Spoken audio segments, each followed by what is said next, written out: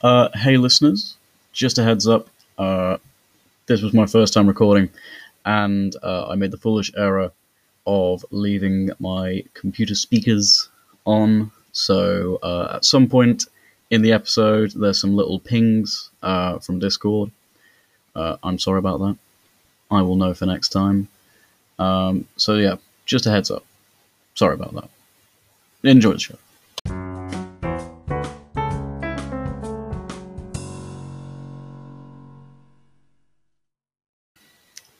Well, hey, hello and welcome to the first episode of the YouniversityCast.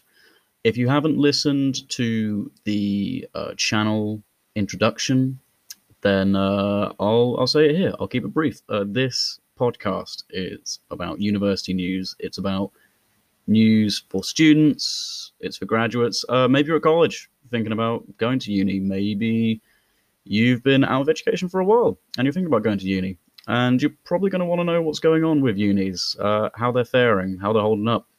Hopefully, this show is going to contain some relevant information for you.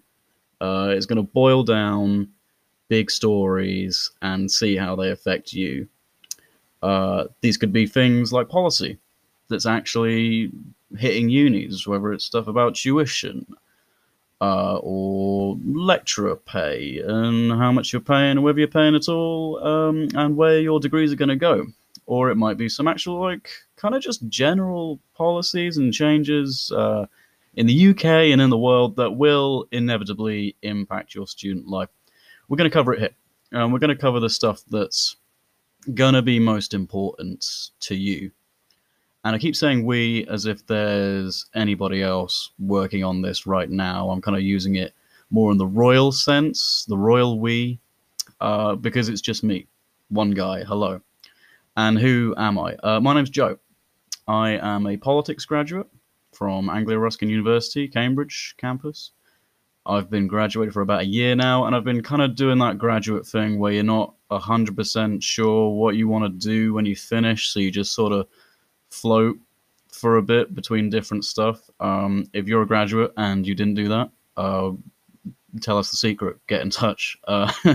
Explain to us how you managed to pull that stunt, and you will be venerated as one person that got straight into work after uni. So I've decided to do that thing that everybody else has probably done during lockdown or mused about during lockdown, which is start a podcast. And I was warring in my head for a while, trying to figure out what it was going to be. And I have said to myself, like, hey, there's a lot of like kind of student lifestyle, like magazines and stuff out there. Whether I've totally missed the mark on my research, and there are tons of student news podcasts out there that have sort of slipped by me, then fair enough, I'm playing catch up. But I haven't heard of any, so I thought, why not? I'll start my own. And I came up with that clever title, Youniversity, because after all, it's about you, it's about your experience, it's big, it's mega. And as you can tell, this format is going to be a bit conversational. I don't want to be the news at 10. I want to keep it fairly light and breezy because, come on, it's uni. Like, we don't want to take it megally seriously, particularly now. If you're listening to this as it comes out, we are in a global pandemic, which is hard. It's already pretty intense out there, and I'm hoping that these stories, these news stories, which will always be a bit dry, always be a bit serious. I'm hoping to make them a little bit more ingestible to everybody out there. The Financial Times is not much of a read for laughs, so I'm hoping that the stuff that I pull out here, we can, have that sort of one-sided discussion where it's not us actually having a discussion, it's me sort of talking at you. But maybe that'll change. Maybe the format of this show will change a lot. I don't really know where it's going to go. This is the first episode. I'm thinking about making it a weekly thing. Maybe it'll become a more regular thing. Maybe it'll be, sort of every other day, or something like that. Maybe it will become shorter, just half an hour little snips. Maybe we'll have guests, people who do important stuff at university or stuff around universities. Maybe we'll sort of do like a call-in thing, take questions and cues and look at experiences from different people across the UK and in Scotland and in Northern Ireland and Wales, in England, everywhere. I want to hear from all of you. It would be nice to kind of get that touch from various areas, hearing your experiences and how the stuff going on right now has affected you. Because at the end of the day, that makes it more real. This is university, so I want it to have some relevant feedback from you, the listener, the person listening to this cast. So enough of my ramblings. We're going to get into an actual story, sort of an actual kind of like week in the news, and I am sorry to disappoint. It is not going to be something other than COVID. I'm afraid it is a COVID thing, and it's kind of unavoidable right now. It's kind of like when Brexit was a thing. That was unavoidable as a topic. And yeah, let's just get it over with. Let's get into it. Let's get into this story. A story about COVID testing, a gap in COVID testing, which is pretty brutal. It's showing a bit of a two-tier system in this country, and you know what? Let's just get on into it.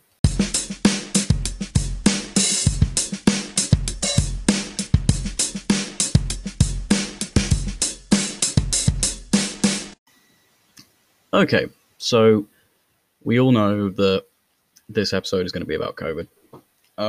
Like I said, unavoidable. Sorry to bring it background to the thing we all know about, but we kind of have to get into it. So, universities across the UK have been and are continuing to roll out testing for student bodies. I know Anglia Ruskin is kind of in the process of setting up a on-site testing centre, but the kind of root issue of this episode is all about access. It's access to these tests. It's making sure that students that are symptomatic have easy access to a COVID test, whether that be a walk-in, on site, whether that be mail-in testing, making sure that this access is there and ready. But the other university in Cambridge, you may have heard of it, Cambridge University, has been running a pooled sample testing scheme, wherein basically they round up a group of students, up to about 10, and put them into a COVID household. And they take this kind of blended mix of student samples, and they go ahead and test it. And if it comes back negative, then they'll declare all students in that household COVID-free, and they can get on with their lives as normal as it can be during lockdown. And if it comes back positive, then every single student gets tested. Now, there's a bit of an issue with this. Current NHS guidelines say that you should only get tested if you're symptomatic, meaning you should just be getting tested if you have symptoms. And in a recent post in a Cambridge Confessional Facebook page, which is very cleverly titled Camfests. A post in there from an anonymous Cambridge student says this: "Is there anyone who feels a disgusting sense of privilege at the fact that we are being tested every week without symptoms, whilst there are thousands of people in the rest of the UK unable to access anything near to this?" Wow. Every week. It's madness.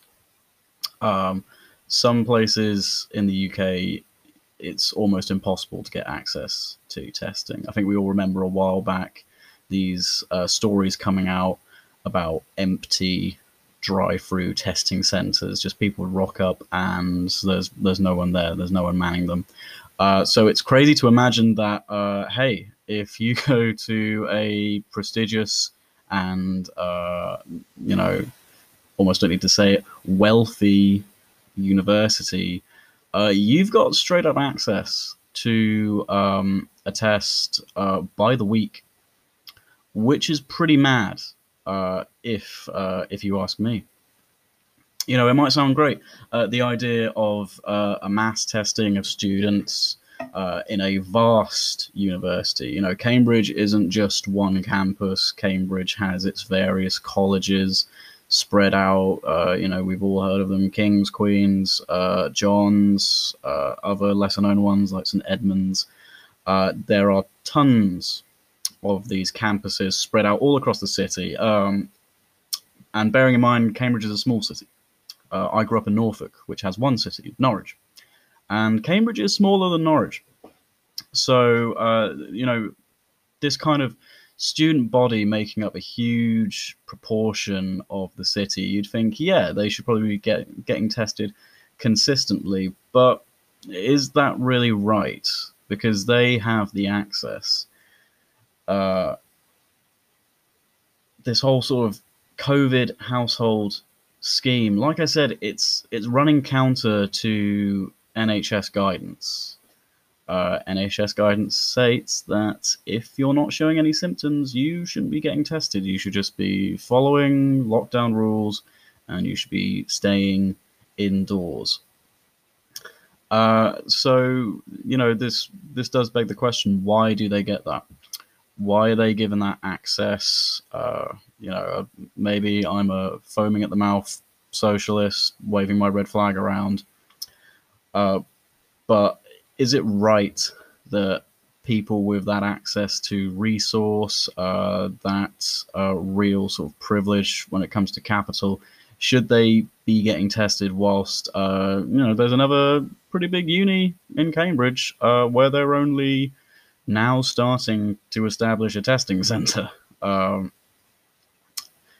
this isn't just a Cambridge thing. There is cases of this, unsurprisingly, going on around the country at other kind of I don't know whether England uses the term Ivy League. I know sort of Ivy League schools is a thing in America, but I guess it's sort of part of an Ivy League group of universities and prestigious schools. If we go down the road from Cambridge, if we take a trip down, I think it's the M11. You can tweet at me if I'm wrong. Down the road, Eton tested all of its students a while back, or every single one of them, symptomatic or not. Every single one of them got a test, which is pretty extraordinary considering the sort of sheer cost that would be. Imagine trying to get a test for every single student in, let's say, a state secondary school. That would be a very expensive undertaking, and definitely one that the public sector could not afford. And again, this is against government guidelines. This is something that's supposed to be set up for everyone. We're all supposed to be following the same doctrine of, if you ain't coughing, don't go get a test. Just stay at home. And it's a red light. It's a red flag. It's a red light. Maybe that well-known alumnus from Eton. We all know him. Maybe you love him. Boris Johnson. Maybe he gave the green light to that. Maybe he said, "Don't worry, Eton. That's fine. Go ahead and do it because we're pals." Probably didn't happen, but nevertheless, it's really not great to see places like Liverpool, um, their university students who are symptomatic. So well done, Liverpool. You're following the guideline. You're following the doctrine, as the NHS put it out. Their students are getting tested via an NHS lab, so no sort of on-site private payments going on, and they're even having to support this lab with equipment and volunteers. So uh, it's not simply like Liverpool can just throw money at the problem, because clearly they can't. A lot of unis can't just sort of throw money at the problem, which is bad. It's very bad. You know, Worcestershire, Worcester's in Worcestershire, so I suppose I'm still right. Has a single walk-in testing facility. And like a lot of these other facilities that sort of cropped up around the UK, a sort of a morbid drive-through, so it has to be accessed by car. I was lucky enough at uni to have a car, but a lot of people at uni, I'm sure you well know, don't. A lot of people don't get a car when they're at university.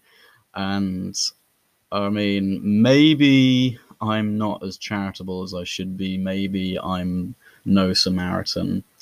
But I probably wouldn't want to give my mate a ride to the testing centre if they were showing symptoms. You know, you can cancel me for that. You can string me up for not being maybe as charitable as I should be, but I don't like the idea of being trapped in a confined space with somebody that could have COVID. Because I heard it's not a great ride to have it. I heard it's something that you should miss. So, you know, then that's a whole new level of an access issue, because if your walk-in centre is you know, ironically not a walk-in centre, it's a drive-in centre. You know, how does one without a car get tested in Worcester? Worcester's case rate has been reported low by the Financial Times, but is this due to access? Could it be low because, hey, a lot of people can't actually get tested, or their tests take too long to come back? Meanwhile, if you're at Cambridge, Eton, or Oxford as well, can't rule out Cambridge's old rival, you could get access pretty easily, and the uni will pay for it. Oxford insisted that it was only buying up the sort of excess capacity of public laboratories, of ones that are run by the NHS, but nevertheless, they could still do that. You know, could other universities do that? Could they sort of just turn around and say, "Oh well, don't worry, we'll just buy some extra space from another lab"? Probably not, because there's, you know, we're already sort of forking out tons and tons of money on other issues, on halls, on lecturers, on the lectures themselves, of creating that web-based infrastructure for the provision of lectures that are still half decent. Whether or not it's £9,000 a year's worth of decent is another story, and maybe that's one that we can get onto. The value of a degree during lockdown, is that value still being met whilst being online? Hey, that's another topic to get onto, one that we'll avoid for now, because it would probably make a good episode. So we have to look at the fact that regardless of a low case rate, it's still hard to get access. I keep saying that word because it's important. The NHS was founded on the principle of free at the point of access, and that everybody could get access. And this is a big problem in a sort of a two-way healthcare system in regards to having a mix of both public and private. Um, it's, this isn't sort of like a broken leg and, hey, your parents have health insurance and they can put you on it so you can go get that fixed a little quicker than rather than having to sit in A&E. This is a global pandemic that has killed hundreds of thousands of people in the States. It's killed tens of thousands in the UK, swaths of people dying in Europe, in Asia, in Africa. I could go on and on and on.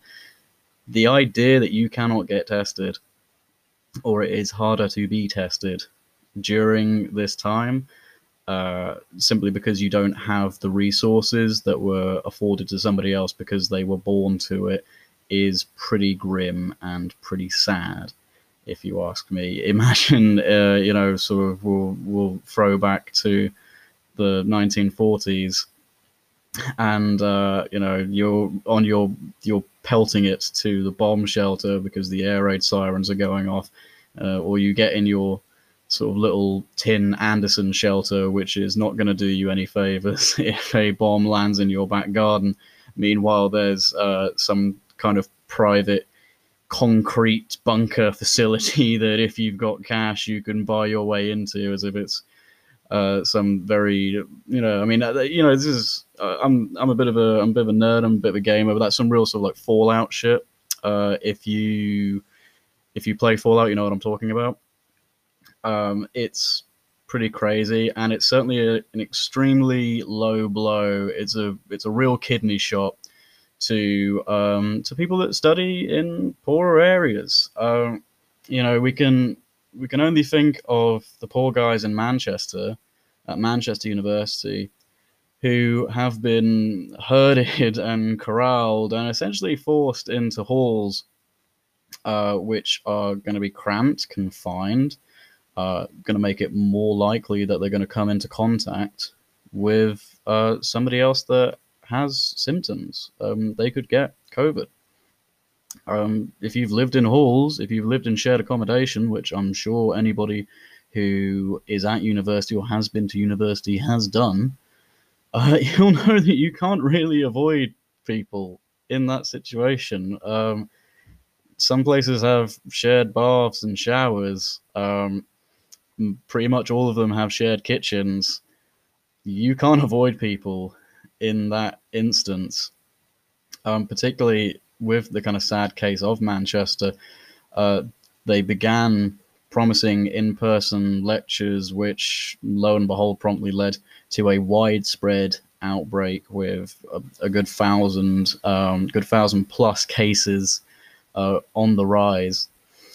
And instead of being sort of treated humanely, with a kind of humanitarian response of kind of care and pulling together and love, they were forced into halls. And the Guardian even reported from a student at Manchester that they erected fences around their halls as if it's like The Walking Dead.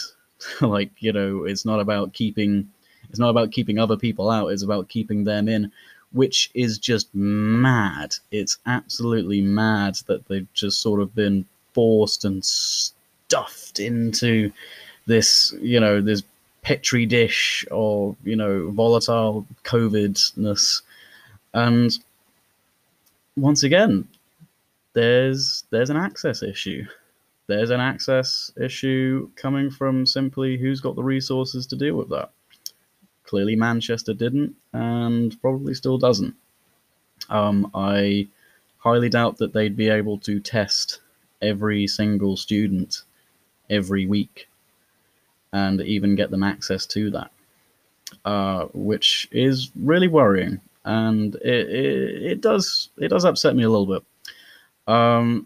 to think that there's a lot of people that are kind of trapped now without the ability to get help. And let's face it, students have been ignored pretty thoroughly throughout this.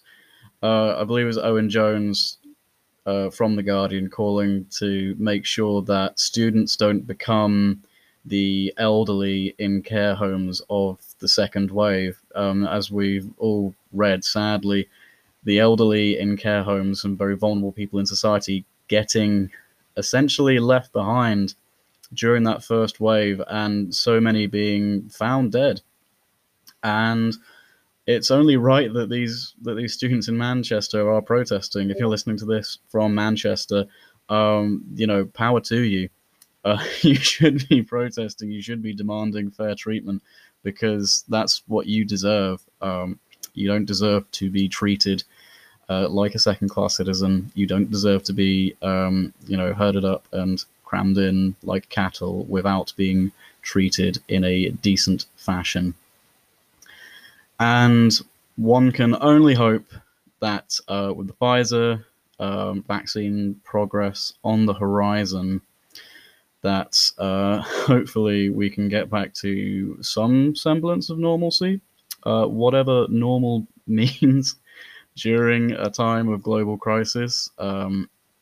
Whether we will ever go back to normal, I suppose these are a lot bigger existential questions that have probably floated through everybody's minds, but we'll only know probably on the other side of 2021 what it's going to be like. Maybe we can get back to some good old-fashioned political discourse, and we can once again start asking the hell, why was this allowed to happen in the first place? And what can we do to make sure that it doesn't happen again? And I know that's pretty heavy. I promised light and breezy, and it's been kind of anything but. And I'm sorry for that. But hey, if you've been pretty harshly affected, as I'm sure a lot of people have, by COVID, by access to treatment, to aid, to things like that, then please get in touch. I've set up a Twitter account. It's called YouniversityCast. You can tweet at RealUniCast, uni spelt YOUNI. You can tweet or DM. Hit me up with your stories, because these are real issues affecting real people. Those real people being you, and we want to know about them. We want to make them voiced. There'll also be a link in the episode description where you can drop me a voice message. You can get on the show without even having to talk to me. And I would love to hear your stories. I'd love to hear your news. If you've got some big stories affecting you in your area, then hell, ping me. Like I said, maybe I want to have guests on here, and I would love to talk to you guys and hear about the stuff that's kind of going on with you at university, the things that big papers will miss. This is the big thing with university news. It's a small segment of a very vast part of reporting and news, and it deserves to be covered.